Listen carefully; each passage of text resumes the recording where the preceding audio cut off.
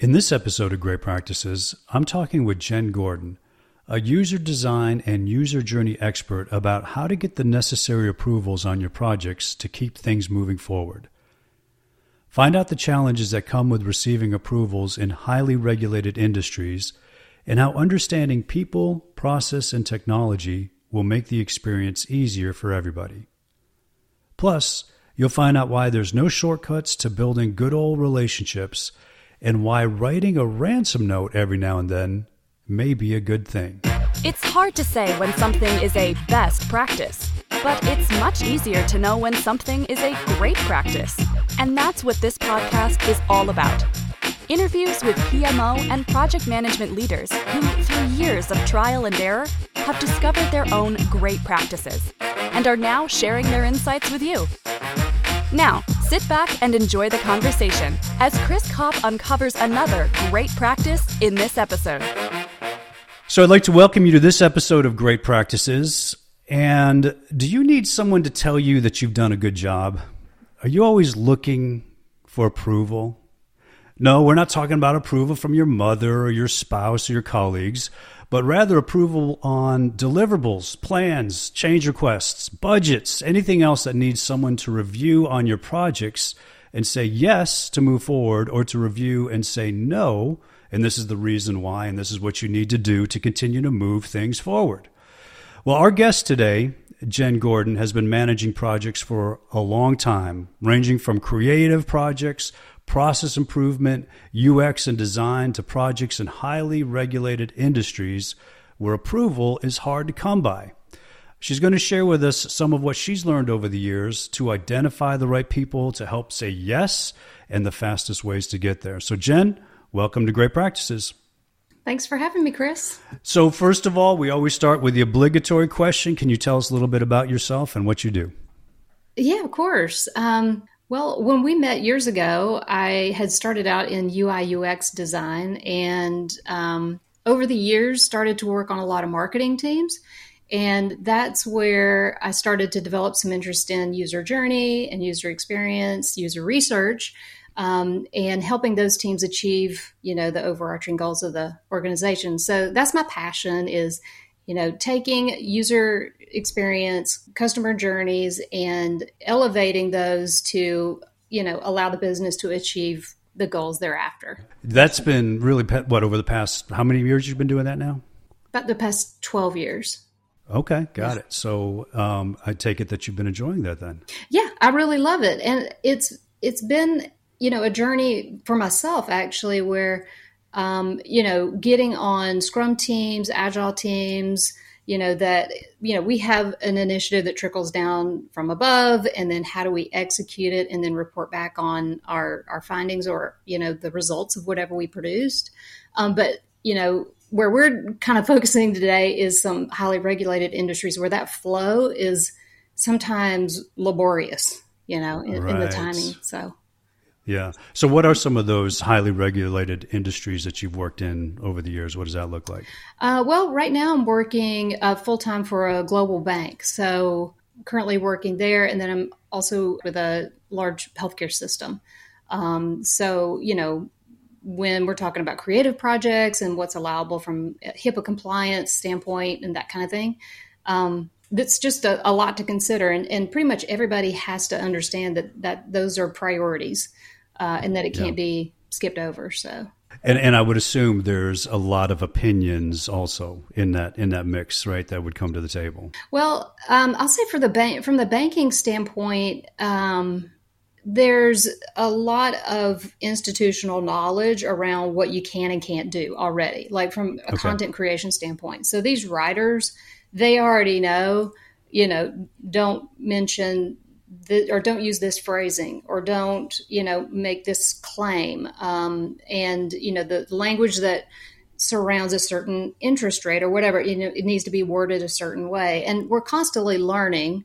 But I would say that's sort of the foundational level, is having that institutional knowledge where the content creators are kind of learning as they go, and therefore speeding up the process as they go, so we're not having to reinvent the wheel every time with the same corrections. Got it. Got it. So what are some of the other challenges that are brought to the table when it comes to project approvals in these regulated industries? Just things that get overlooked or things that we aren't aware of. It's like new things that are coming up in the industry, or somebody being unaware of how to phrase something and it gets through, and then they come back in, and some of it is you would never guess that what you're submitting would have an issue. Like whenever you read over the copy, you're thinking, this seems like a valid, factual message, and then it comes back down with even just the slightest change of wording. And, it's just something you could never anticipate sometimes. It gets to the, legal department, and they just have another way they want to phrase it for, whatever legal reasons they have. And then that adds to the foundation, right, of the way to do it going forward, right. Time and time again, right? So it continues to build. So let's talk about some of the ways that you've overcome these challenges. It's always good to break things down into people, process, and technology, right? You can't go wrong if you look at things that way. So let's look at the people aspect of things. So how do you manage the people involved to keep things moving along? Yeah, well, I think part of it is, especially in a larger organization, making sure that you loop the proper people in the proper order. That's a challenge we've been faced with, is being overscheduled with meetings. And so people are like, less meetings. And you want to honor that and be respectful. But then at the same time, sometimes if you don't loop people in early, you regret it later because they wind up getting looped in, and it would have saved several iterations if they had their feedback earlier. So from a people standpoint, I'm not saying that's wrong, but it's, it is a little extra thinking about, okay, here's the project, here's why what the purpose of the meeting is and why you are invited. That's probably the number one thing. I'm sure that's not unusual for people in larger organizations where you have to be sensitive about people's time. Now, how do you, is there a trick to identifying who the right people are to get in those meetings right there that are going to be the approvers? I mean, there's always like reviewers and there's always approvers. Well, yeah. I mean, I think for the organization I'm in, there's product owners, there's marketing leads, and over time, you start to identify, who's in charge of which groups. Yeah. It's hard, though, in the beginning because you don't know anybody. And a lot of times the teams are very remote. It's not like you're running into them at, the water cooler. And so it took me a little time to get to know those players, and also a little time to make those mistakes of, shoot, I really wish that person had been here, like 2 weeks ago. Yeah. And so maybe that is the answer. Maybe it is just going to take some time to figure out who the right people are. Yeah. I mean, people told me, hey, this, or you ask around, your team seeing people saying, hey, who owns this project? But then over time, I just am doing that less. Oh, one other little thing that helps with that, depending on what system people are using. But one thing that does help with that, because some structures have changed at the bank, and so different people are in charge. And in Jira, you can see who the leads are now, or who's looped in on a ticket or a project. And so usually I'll just ask our Scrum Master, hey, is so-and-so's on this ticket? Are they leading it? And then they confirm it. And then, and sometimes our Scrum leader can also give us a sense of all the players that are going to be involved. And if they're not on our team, then we have to arrange other meetings, because sometimes we can touch on a few things during our calls that resolve questions and problems that pop up. So, which brings us really to our next question. Like you mentioned, Jira, that's really kind of that planning tool and how you're able to move these projects forwards through that. What does the workflow or the process look like to get these approvals quickly? Best case or best practice is, you start with messaging in a marketing environment. And that can sometimes get lost in the shuffle where stakeholders want to see something. And so you're lorem ipsuming things. That's not ideal, obviously. And depending on who the lead is for that particular department, they may let it slide, they may not. But, ideally you want to start with the messaging, get that copy to compliance, have it reviewed, rewritten, reviewed again, rewritten, because it's such a mess to have it going back and forth, and that hasn't gone through final approval. Yeah. I mean, I'll say getting up to V17, you know, V17, V17. I mean, we kind of were joking about it, but I was also, you know, with my team members. But I was like, guys, this is not cool, actually. You know, this isn't the way we want to do it. But it's not like you're bowling, right? You don't want to. It's not a high bowling score or anything, right? No, you want that number like way lower. That's right. Yeah, that's right. What are some of the tools then that you use when it comes to like version control or being able to manage all that? Like, how do you manage all of that side of things? I actually would love to hear how other people, if you ever have another podcast that talks about how copywriters iterate copy and then hand it off to design without it looking like a ransom note. You know what I'm saying, right? The comment, the strike through, the red, the yellow, the blue. I mean, I've seen some that literally it was like, I mean, I thought I could make wallpaper out of this or something. It was just so colorful. Yeah, it's like they're cut out of magazines and all that kind of stuff, like that kind of ransom note, right? Man, yeah, that kind. I mean, hot mess. And you know, design. I mean, we're just trying to like decipher this.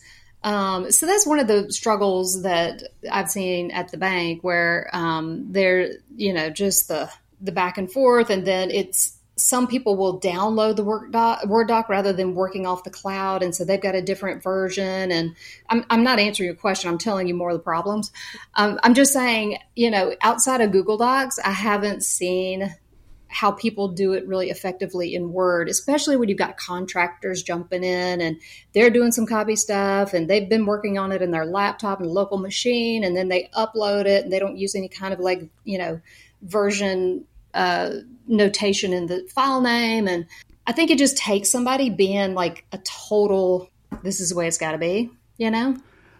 I would concur, because I think you're right. It's like I've seen it in many different forms and fashions. And, you know, it's a central repository. It's SharePoint, it's Teams, it's whatever. But regardless, people have a tendency of just, you know, pulling it down, downloading it, working it offline. Right. You know, it's just like you cannot keep up with that, but you just have to mandate that this is the way it's going to be. And if it's not in that and you're not editing in there, it's not going to make the final cut, is it? Yeah. Like some consequence, like, you know, timeout, your phone gets taken away, something. I don't know. Yeah, some consequence, and make it look like a ransom note also, like whatever the consequence is going to be, right? That's right. That's right. I think that's the way that should be handled there. So, all right. Well, I think we figured out basically version control is via ransom note. That's, I think, right. we've gotten. That's how you approach it. Just kind of go all in on that thing, and then just watch your designers like slowly die, you know, inside. That's who cares about them anyway. So I'll paraphrase it, but it's like basically it is going to take a lot of regulation and governance on whomever the project manager or the program manager, whatever it's going to be. Yeah. Yeah. Well, thank you. That's right. That was the word I was trying to come up with. It just wasn't coming out. Governance. Yes. Yes. I've got dozens of them. So is there any other principles that our listeners can apply to make their project approvals go smoother and faster that you may have seen work or not work over the years? You know, this is kind of relational. It's not necessarily like step-by-step process driven.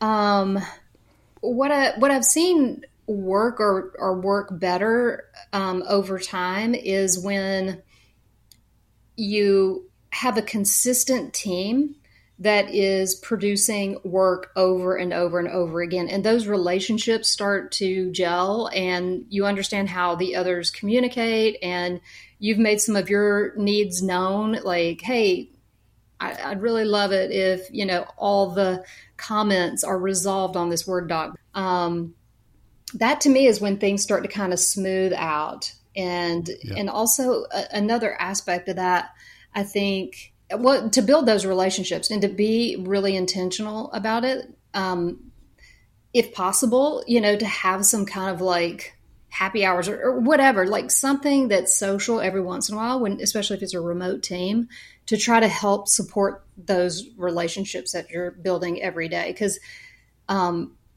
really, it for me, in terms of like getting stuff done, it's about, I care about my teammates and making their work go more smoothly. It builds more empathy for each other in our roles. And so to me, that's what starts to smooth things out. Even if we were transitioning to Monday from Jira, and it was bumpy, like from a process standpoint, we were like, oh my God, I mean, how are we going to do this?